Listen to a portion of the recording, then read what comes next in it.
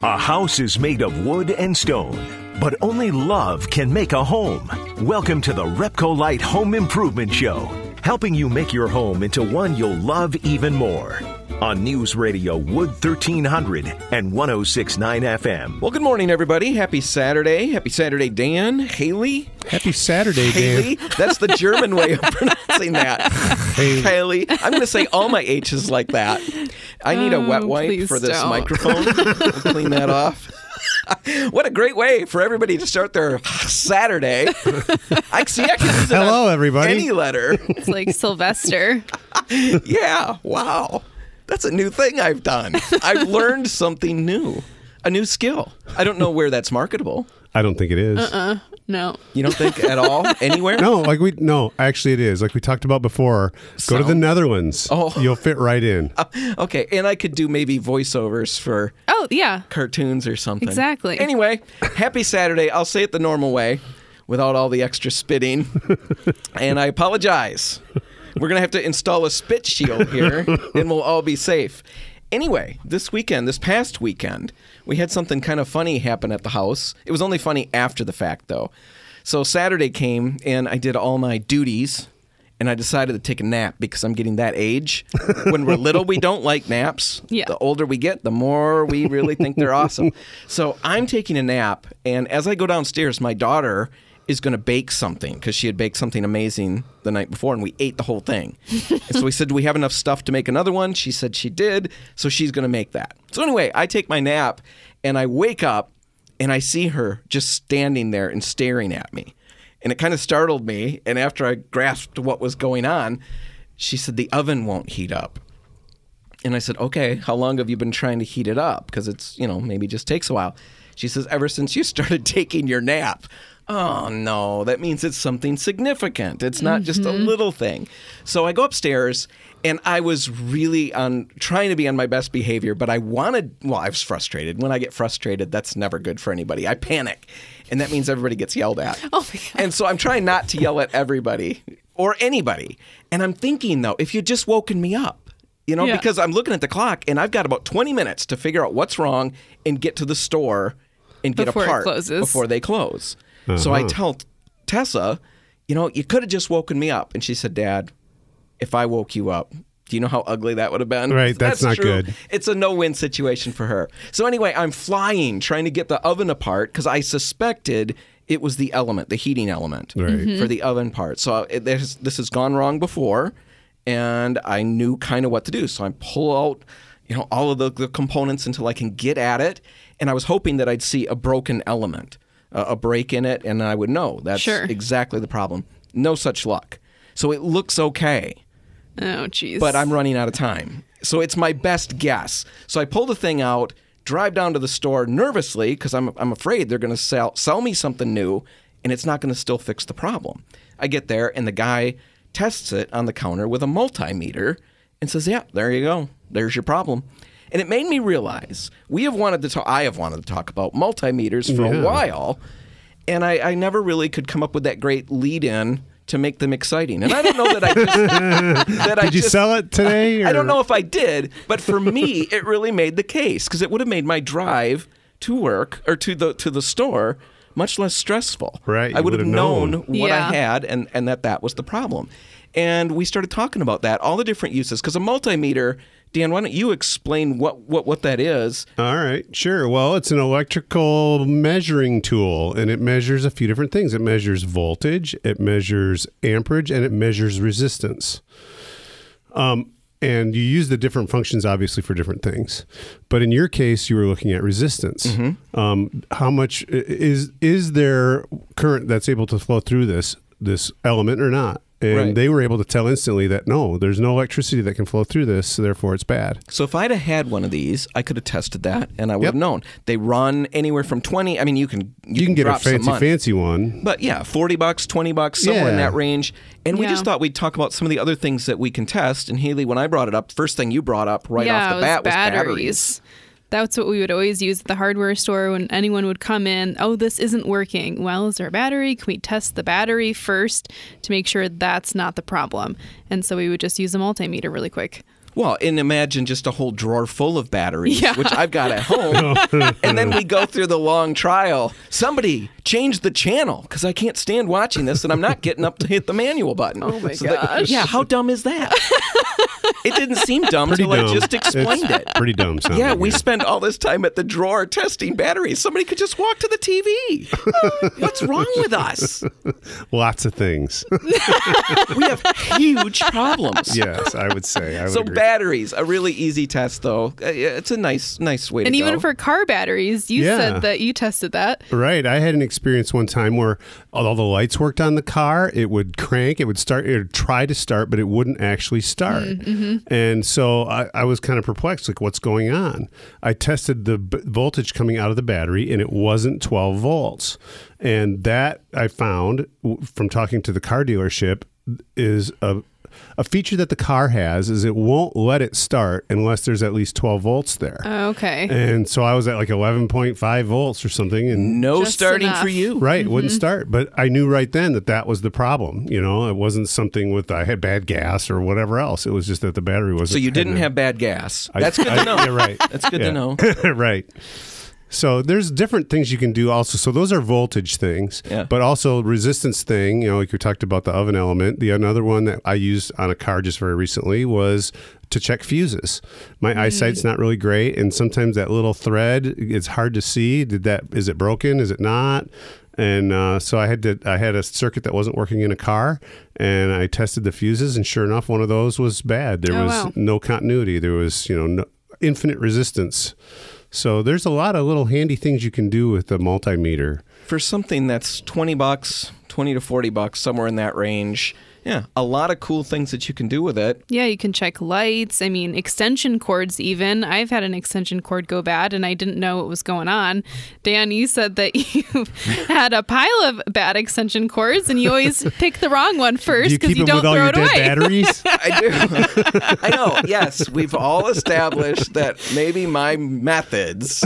You hoard broken things. I do, and then I'm always frustrated when they don't work. So I'm going to get one of these and just test the piles of Yes, junk that's that a I've got, good idea. and then I'll put them in different piles, and then I'll store them that way. Anyway, Perfect. Multimeters, a lot of different things you can do with them. That's just scraping Simple the to surface, use. right? Yep. Very cheap and it saves you so much stress. Right. We'll put a couple links in the show notes if you want to check some out. We're going to take a break right now, and when we come back, we're going to pick up on something that we started talking about last week, and that's painted wood floors. We just didn't get to all the things that we thought were really important. So we're going to get to that in just a minute. Stay tuned.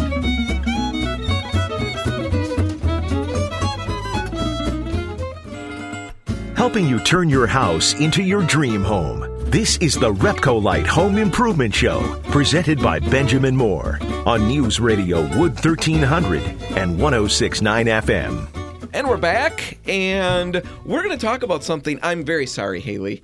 I think this is hilarious. She just took a great big bite of a soda cracker? Yeah, club cracker. A club cracker. Stuff that in her mouth, and I start going, and she's busy trying to suck so down water. dry. Are you ready to continue? Maybe. I don't know. All right. Well, you've got your water there, so you can work through it. Anyway, I'll carry it for a little while, and then you just jump in when you're ready. When your saliva has kicked in. All right. All right. Anyway, last week we talked about a project that I tackled at my old house. I think it is so great. Painted wood floors. Mm-hmm. So we're talking about plank flooring, painting those. We know it's not for everybody. We know Yeah. there are a group of people who, if it's wood, it's got to stay stained and varnished, and that's good. We affirm you in that stance. Yes. But we also, there are situations. right, there's certain times where it's really a great option to paint these floors. And last week we went through a basic how-to. Mm-hmm. We had great big plans for what we were going to do, and really what we ended up getting accomplished was just the how-to. And so if you missed that, you're going to want to go back, at least if you're interested in this project, go back and check out our show notes. We'll have a link to the how-to that walks you through all the steps and what you'd want to consider if you're going to jump in. But what we didn't get is an opportunity to talk about all the reasons why we think this is such a good project, and also all of the cool options out there. We just kind of Exactly. skimmed over Yeah, a few. we glazed over that part. Yeah, you ready to talk now? I can talk All now. right, I'm gonna hand it over to the you for a spit minute. is back. No, it just has a huge design impact. And I think that was the original spark of this idea because it's so unexpected. I saw a picture where the floor was this yellow, and I just thought, how cool is that room? I mean, I know. you just don't see colors like that all the time because we're so used to thinking of, our neutral carpets, our wood floors, Right. and the there's natural wood tones or whatever, or tile. Which or has stone. Right. All of that has a very neutral palette, and it works well on floors. Right. It's very, very easy to work with. But when we see rooms that have some color or an unusual color on that Right. floor, Pink. and when you combine that color with the texture, because when you paint these, what you're going to notice right off the bat is you see all the planks now. Right. And A all lot the of- nails, maybe. I Right. mean, all that comes to the surface. You can see the character of the floors all of a sudden. And that really plays into this unexpected look. Like you mentioned, a yellow floor. There was one that I saw. I was making the joke that any color would work in this project. Yeah. And I kept always falling back on red. Because that seems outlandish. Yes, it seems outlandish. And then I would always qualify that and say, no, I don't mean red. And then I found a red floor. Right. Literally. It was a kitchen. It was most of it was white, right? The cabinets were white. Everything was white. They accented with green, lots of plants and, small amounts of green accents. Right. And then the hallway leading up to that room had wallpaper that featured a fair amount of red in it. And then this floor. And it really worked. Yeah. So I really don't think any color is off limit when we're talking about paint on wood floors. It kind of expands the entire color wheel you have available to you. Right. We just don't expect to see those colors on a floor. Plus, it works in any room, not just those colors on a floor, but any floor, whether it's the bathroom, bedroom, kitchen, entryway, front porch. I mean, you're not limited to the spaces where this can go. Right. Now, the other thing about this that's so cool is just the amount of options out there when you really start looking into it. Yeah, we briefly touched on checkerboard patterns on the last episode, but it's so much more than just those checkers. You could do stripes, zigzag, a big flower pattern, stencils, and under the umbrella of stencils, now you've got a whole room stencil, a rug. Does that mean an area rug, a runner, an entryway rug? A border around the room. Right. A way to transition into natural wood floors. You saw that. You saw one where the room leading up to this, 2 rooms connected by a doorway. One room was painted. Yep. The other room, they maintained the natural wood plank. And you saw them, they kind of had like a hexagon style pattern that kind of walked its way into the room a little bit, into the room that had the Right. painted floors. Just a really cool transition look. Exactly. Lots of different options out there. Now, when we're talking about the stencils, let's just dig into that briefly because there's some specifics that we want to get into. And let's start with, first off, making some explanations so we don't lead people down a little more complicated path than we intend. First off, we're talking about stencils on a fully painted floor. Right. So we're assuming that you painted your floor one color, a base color, and then you're adding probably just one other color in a stencil. That's the simplicity of the project. Definitely. You may be picturing a wood floor that's stained and varnished, and then you're stenciling just a little bit of a stencil onto that floor. Mm-hmm. That's doable, but there's more work involved with that, and it gets a little more intricate. Yeah, We're it's not just a little tricky. Yeah, we're not talking about that right now. If you're interested in that, email us at radio@repcolite.com, and we can walk you through it as necessary. But right now, we're talking about painted floors with just a stencil and, as we said, probably a single color because it can get pretty out of hand pretty quickly if your stencil is intricate, if you Right. go to all the kinds of different colors. If it's a big stencil, like one that I saw where it was just a geometric flower, the petals were kind of like a gem shape Yeah, instead they look of like diamonds or right. something. Yeah, exactly. Instead of your normal petal shape, but it was pretty randomized on the floor. So most of the floor was still that background color. And these large geometric flowers were just kind of scattered through it. And they're large enough where it would be easy to do multiple colors. This is maybe an exception to the rule where I would say that's doable. Right. Most of the time, I think people are picturing maybe really intricate, ornate, old tile kind of designs. And that can get pretty crazy pretty quickly Yeah. if you go that route. Certainly it can be done. It's not what we're talking about. when we say easy, that's not what we're talking about. We're talking about the bigger designs. So Haley saw that one room. That was a kid's room, right? Yeah, such a fun design for a kid's space. I just love that. Right. Now, another way that you could use stencils in a room was a runner that I had seen. And it was really interesting because it reinforced a couple of parts of this that we've talked about already. And I think we covered them last week even more specifically, is how this can fit into any style. Yeah. Right? Sometimes we think of painted plank flooring and we're thinking it's got that farmhouse feel. Exactly. And a lot of them can and do. But it doesn't have to do that because this No. particular loft apartment that I saw the picture of was modern in its decor. Definitely. But it had a wood plank floor. And honestly, they had before and after pics, and the before pic of the stained and varnished plank flooring looked out of place Definitely. in the space. All of the furniture, Because the it was colors. all so sleek looking. Yes. And And when then you you've have got- this wood pattern, all of a sudden that looks too old for this Too old. sleek And space. so they painted it all gray, and then they did a runner using a modern kind of a design. What'd they that- call it? They called it Bacterio. Yeah. It's from the 80s, and it looks like bacteria. Yeah. But it was actually cool. But anyway, again, a very simple pattern that they created on their own. They created their own stencil for that one and just did a runner in white, I think it was, on this gray floor. So just two colors, but that look meshed with the entire room. The whole room came together at that point in a modern feel Yeah. on this old painted plank floor. Those So- shapes reinforced all of the other things that they had going on in that space.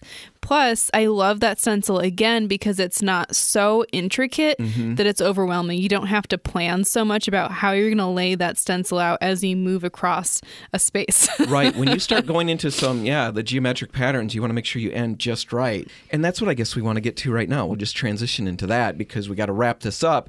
And if you are going to tackle a stenciling project on a floor, there are a couple things that you're going to want to consider. And the very first thing is planning. You know, as we just mentioned, it's similar to tiling in that you typically want to start in the center so that where it ends on the edges of the room, you Makes don't end up sense. with a quarter of a tile on this side of the room and a full tile on the other side of the room. Yeah. You're going to want it to be equally distributed, right? So you start in the center. It takes some planning to do that. Map out how the stencils are going to line up with each other. You're probably going to want to make sure you've got a bunch of paper towels handy because when you start, and do a lot of practicing ahead of Yeah, time. that's the big thing. It's very easy to overload your brush when you're doing a stencil, and things can get out of hand quickly. Yeah, So- it's how you get that bleed through, or Yep. the stencil gets too messy to where you can't move it to the next spot afterwards. Yeah. Do a little testing ahead Right. of time. If you're going to go this route, we'd really recommend stencil adhesive. It's a spray, and it works really well to keep the stencil all in place. Even if you've got one of those more intricate stencils, it will Yes. keep all of it in place. Sometimes we just tape around the edges, and then you're just hoping for the best in the middle. Right. This will keep all of it in place without leaving a residue behind. And then I think you can really shop around for these stencils too, because you want to plan for the level of difficulty that you're willing to get into with these. And if you don't find exactly what you're looking for, the other beauty of this project is that you can create your own stencil. You can purchase this Mylar plastic and cut out your own design, or you can order a custom stencil design online as well. Right. So many different options. It's a really cool project. And even if you don't want to go the route of stencils, you could put stripes on the floor. You could so many different things. Zigzags. I mean- Zigzags, squares, even the checkerboard patterns, all of those things. It takes a little thinking how you're going to tape them off, and the right products to use will help you with all of that if you decide to go that route. And remember, even if you don't, a solid color paint on the floor still can look really good. You just got to get the right one, and we'll help you get that too. Now, we're going to take a break, and when we come back, we're going to discuss wood and vinyl flooring trends and what that means for stain matching. That's all just ahead. Stay tuned.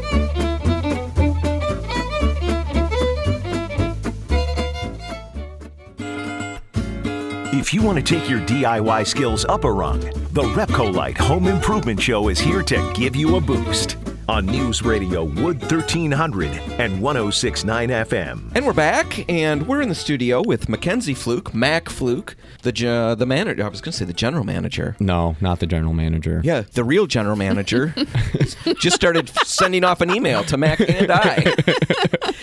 You can back off on that. Mac is not the general manager, just the Correct. manager of the Jennison store. Correct, Right? yes. Anyway, you're here. You were on the radio a couple of weeks ago, and we were talking just about the trades in general.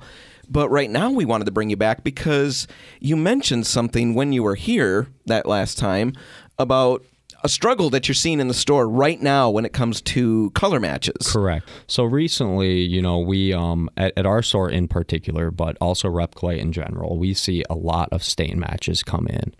And we take a lot of pride in the stain matches that we produce. A lot of us work very hard on them, but at the same time, we always try and make sure that there is good communication between the customer when they come in and they drop off their stain match and what to expect. So something that we are seeing right now is a lot of faux flooring. So vinyl floors that are not actually wood, but have been digitally printed onto vinyl slabs to look like wood. Yeah, Right. a little different than Like that. We've got it in the other half of our studio. Like that. It looks exactly like that. Yeah. And then they will bring in a real piece of, let's say, red oak, and they have a bleached whitewash stain with black in the grain, and the upper grain is just bleached white. really testing the limits. Correct. And there's just, we always just want to make sure that there's good communication with the customer and what to expect when they get that back. Because at the end of the day, we can get that color, but we're never going to be able to change the color of the wood. So that is something that is the beauty, but also a curse of wood, is that when we are staining it, it is non-opaque. So it is a semi-transparent stain. Right. And all So- of those stains rely on the color of the wood Correct. to get as its some main, of their tone. Yep, as its main canvas, because it's only, it is being wiped on and then wiped right off. Right. So we are going to always see that color of the wood underneath it. So that's just something that we're seeing a lot of right now, which is not a bad thing. It is just kind of goes to show how we are always adapting to deal with new substrates, new, materials that are brought in. But at the same time, just, making sure that the customer knows what to expect. What colors are you seeing? I mean, what's really popular that you're seeing with these vinyl wood plank floors? Yeah, we're seeing a lot of just natural looks, to where almost sometimes people bring in two pieces of wood. Let's say you have the piece that needs to be matched. Well, let's rewind, because when you do bring in a stain match, there are a couple things that we ask of you that will ensure that you get the most accurate match as possible. One is a piece of the wood that we will be matching. Two is a piece of the wood that the match will be going on. Right. Those two things are very crucial to us in making sure that we can get as accurate of a match as possible. Because if we don't have a piece of the wood that it is going on, and you just bring us a sample of the stain or that vinyl flooring, and I tested on a piece of pine that I just happen to have in the back, and you take it and you put it on hickory, they're going to look very, very different. One, obviously, hickory is a much tighter grain than pine is, but also pine can tend to go green. Hickory is very, very neutral. So just those two things really help us ensure that we're getting, that accurate match. But like what we were talking about earlier with what we're seeing, I've had multiple times people come in with a piece of wood that we want to be matched and the piece of the wood that we are matching, and almost right off the bat they look identical, because it is such a natural look to them. But sometimes those can be the hardest, but those can also be the easiest, because Right. sometimes it's as simple as, well, let me just put a clear coat on this and see if I can, if this is done, that's if it's good enough complete, right then ship it. But it can also be very difficult, because when I put a clear coat on it, it might already be too dark. Yeah. Exactly. So trying to come up with new solutions, talking with coworkers and everything like that. We're finding ways to deal with it, but like we said, we all enjoy it. That's why we do what we do. One of the things that people can consider, though, is right off the bat, you're talking to people who've got the wood. Correct. I bought all this red oak that's going to be my trim or whatever, and here's my floor. Now I need a stain match. But you're also talking to people who haven't purchased that oak yet. Correct. And those are the people that, there's a number of things you can do, and maybe a place to start is just start by stopping in at one of the stores. Correct, yeah. Show us what your target is going to be. Yep. And maybe if you've got a few cutoff samples of what you could get, we can give you a good idea Correct. as to where you might want to go. Yeah. And as long as there's an understanding, and that's all we, usually try and make sure the customer understands, whether it be the contractor or the homeowner, because we're seeing it with both, is that you may come to pick it up and it might not be what you pictured, but that is fine. Tell us that. Don't force yourself to like it and then go home and stain your door or stain your floors and then walk out of your bedroom every day and say, those people at Repcolite, Yeah. Go home, check it out, how it looks at your place, and if you'd like to be a little bit different, come back and let us know. We work best when you give us waypoints as to where you want us to go with the product, whether it be paint or stain. If you want it to be a little bit more white, tell us you want it to be a little bit more white. And that's really the nice thing about a custom paint shop, is that we are there to listen to you. Yeah, for sure. And I think there's always going to be limitations, and it's just about communicating together so that we both understand what the limitations are. Can you get different wood if we're going to do this type of match? Can we go less white? Yeah.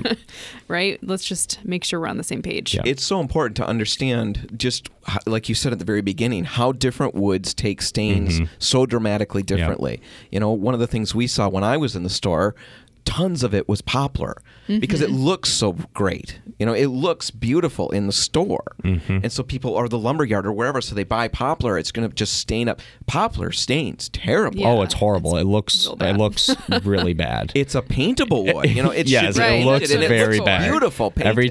Every time I'm staining poplar, It really is confusing for people because it has a little bit of a look like almost like a cherry, because that's what we would see Correct. people do. They would have cherry cabinets or something, and then they would trim things with poplar to save money. Yeah, a softer wood. Right, and we Yes. could never get that stain to really look good. Yeah. Not and in poplar a way can be very green. very too. green, Very, very green. very blotchy. It absorbs it. But pine goes in a different direction. Hickory in another direction. And oak can vary even from Yes. piece to piece Yeah. with white oak, red oak. If I had to choose my favorite piece of wood to do a stain match on, All right, it would let's be hear it. white oak. Yep. White oak. Sure. Yeah. That's my answer. It's one of the. It's a I know nice canvas. It's a is. blank canvas. The hardest thing is when you have a piece of white oak brought in with then a piece of red oak that it's going to be going on. And Yeah. There's know. not a whole lot you can Yeah. do. Yeah, I know. It's really intriguing, and that's what we're here to help with. And by all means, if you've got wood already purchased, we'll help you get where you want to go to the very best of our abilities. And as Mac's saying, keep the communication open. If you don't like something, by all means, don't go put it out on the whole floor. yes. That's the And worst then come case back and say, scenario. I didn't like it. We will gladly. Nobody wins. Yes, When exactly. you're not happy with the Yep. with the color, we'll get you where you want to be, or at least as close as humanly possible. Yep. But if you haven't made that choice yet for the wood, by all means, stop out and talk to us about it, because I've run into a number of situations where people who sell it, people who you would think would know, don't realize how certain woods stain. They're not Right. familiar with that. And we will gladly walk you through that and make some recommendations if that would help you get where you want to go. Correct. Mac, you're at the Jennison store. If anybody wants to stop by and say hi, right? I will be there. And you definitely want to be known as Mac, not Matt. Yes, I may Turns, see. yeah, it turns out when he answers the phone, people sometimes think you're Matt, right? Matt, Pat, Mike. I like Pat. It's not as common, but it happens. Well, it I does like happen. it. You should go by that. Anyway, Mac Fluke from the Jennison store, thanks for being here. Thank you very much. All right, we're going to take a break, and when we come back, we're going to talk about how to apply the sometimes hideous nature of modernist architecture in our own settings. Who doesn't want that? That's all next. Stay tuned.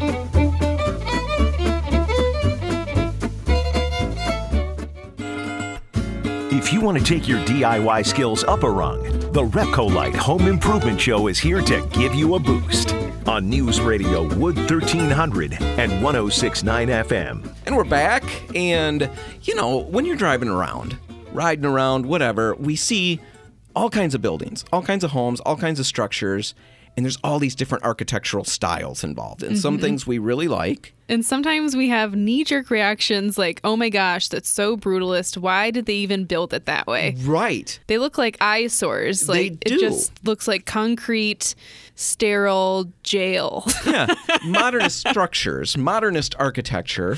So, yeah, we all hate that. We don't all hate that. We don't all hate it. But that's what we're going to talk about. Yeah. And we're going to show you how to apply that in your home. Don't you because want to hear this? Who doesn't want to?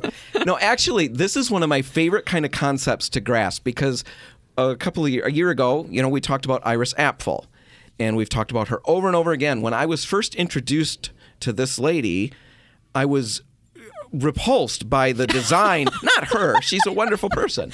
Don't always take it. I know. It's so funny. See, I would assume by watching you guys that I am a worse person than I am. That's a fair assumption. Yeah. I mean well. I just don't always say it the right way. Her design in her home was so cluttered and so crazy and so over the top that it was, I couldn't even wrap my brain around it. It was too horrible. much. It's not me. Yeah.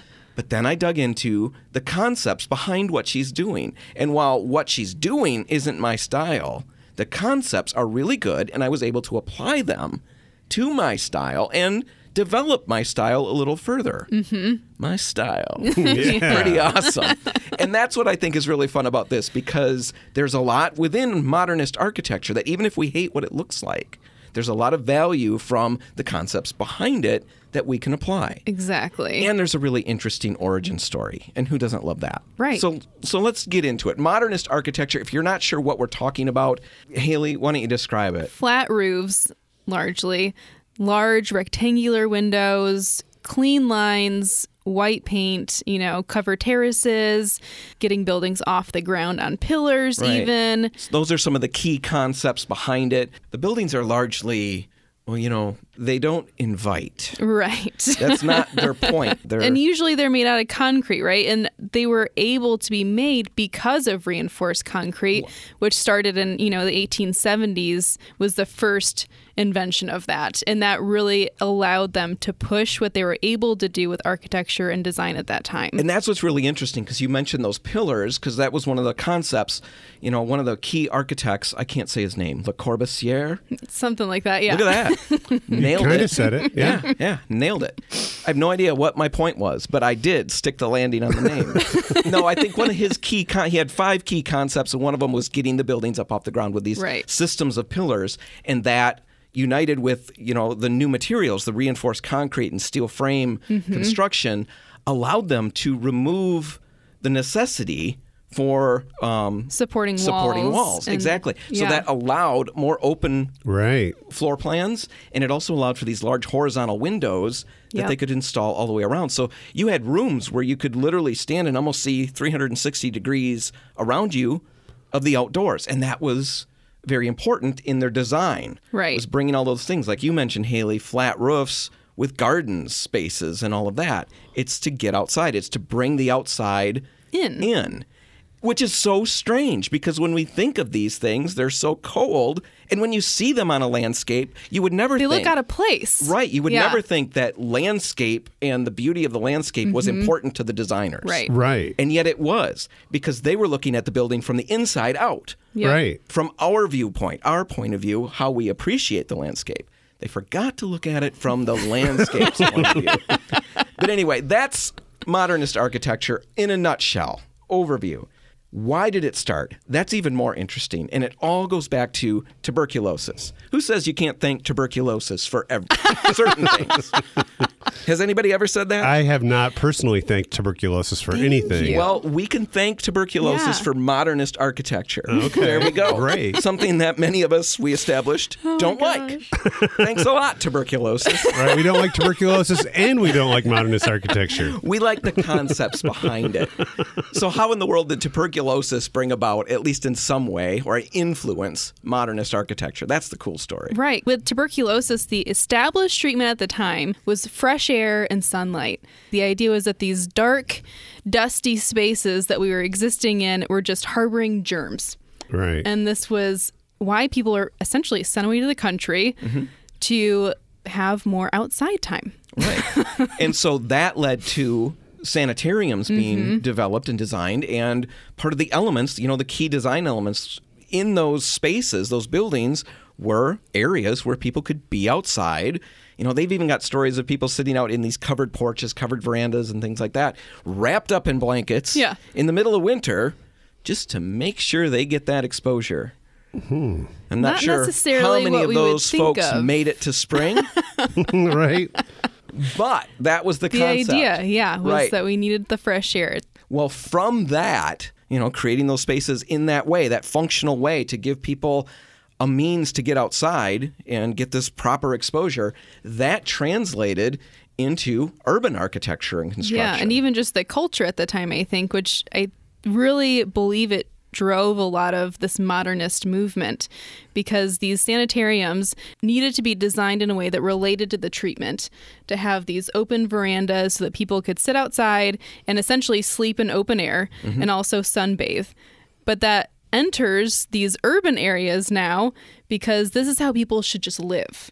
That was the idea. Instead of going out to the country, let's just bring the country to our house. Right. To combat tuberculosis and to make sure we're more healthy. And eventually it became a bigger, overarching philosophy. Right. One of the main architects, that guy that I said the name right the first time, and I'm going to just leave it there. He has a great line about, the white inside, getting rid of, the dark colors and stuff. Everything was light and white and streamlined and decluttered. And he said there's no more room for dirt in the corners. And cleanliness in the home leads to cleanliness in the soul. Yes. Right? That's pretty powerful. Yeah. Right. It's a little culty, but a little out there, a little new agey for 100. All right. So that's not going to become part of my mantra, for the cult that I'm going to establish someday.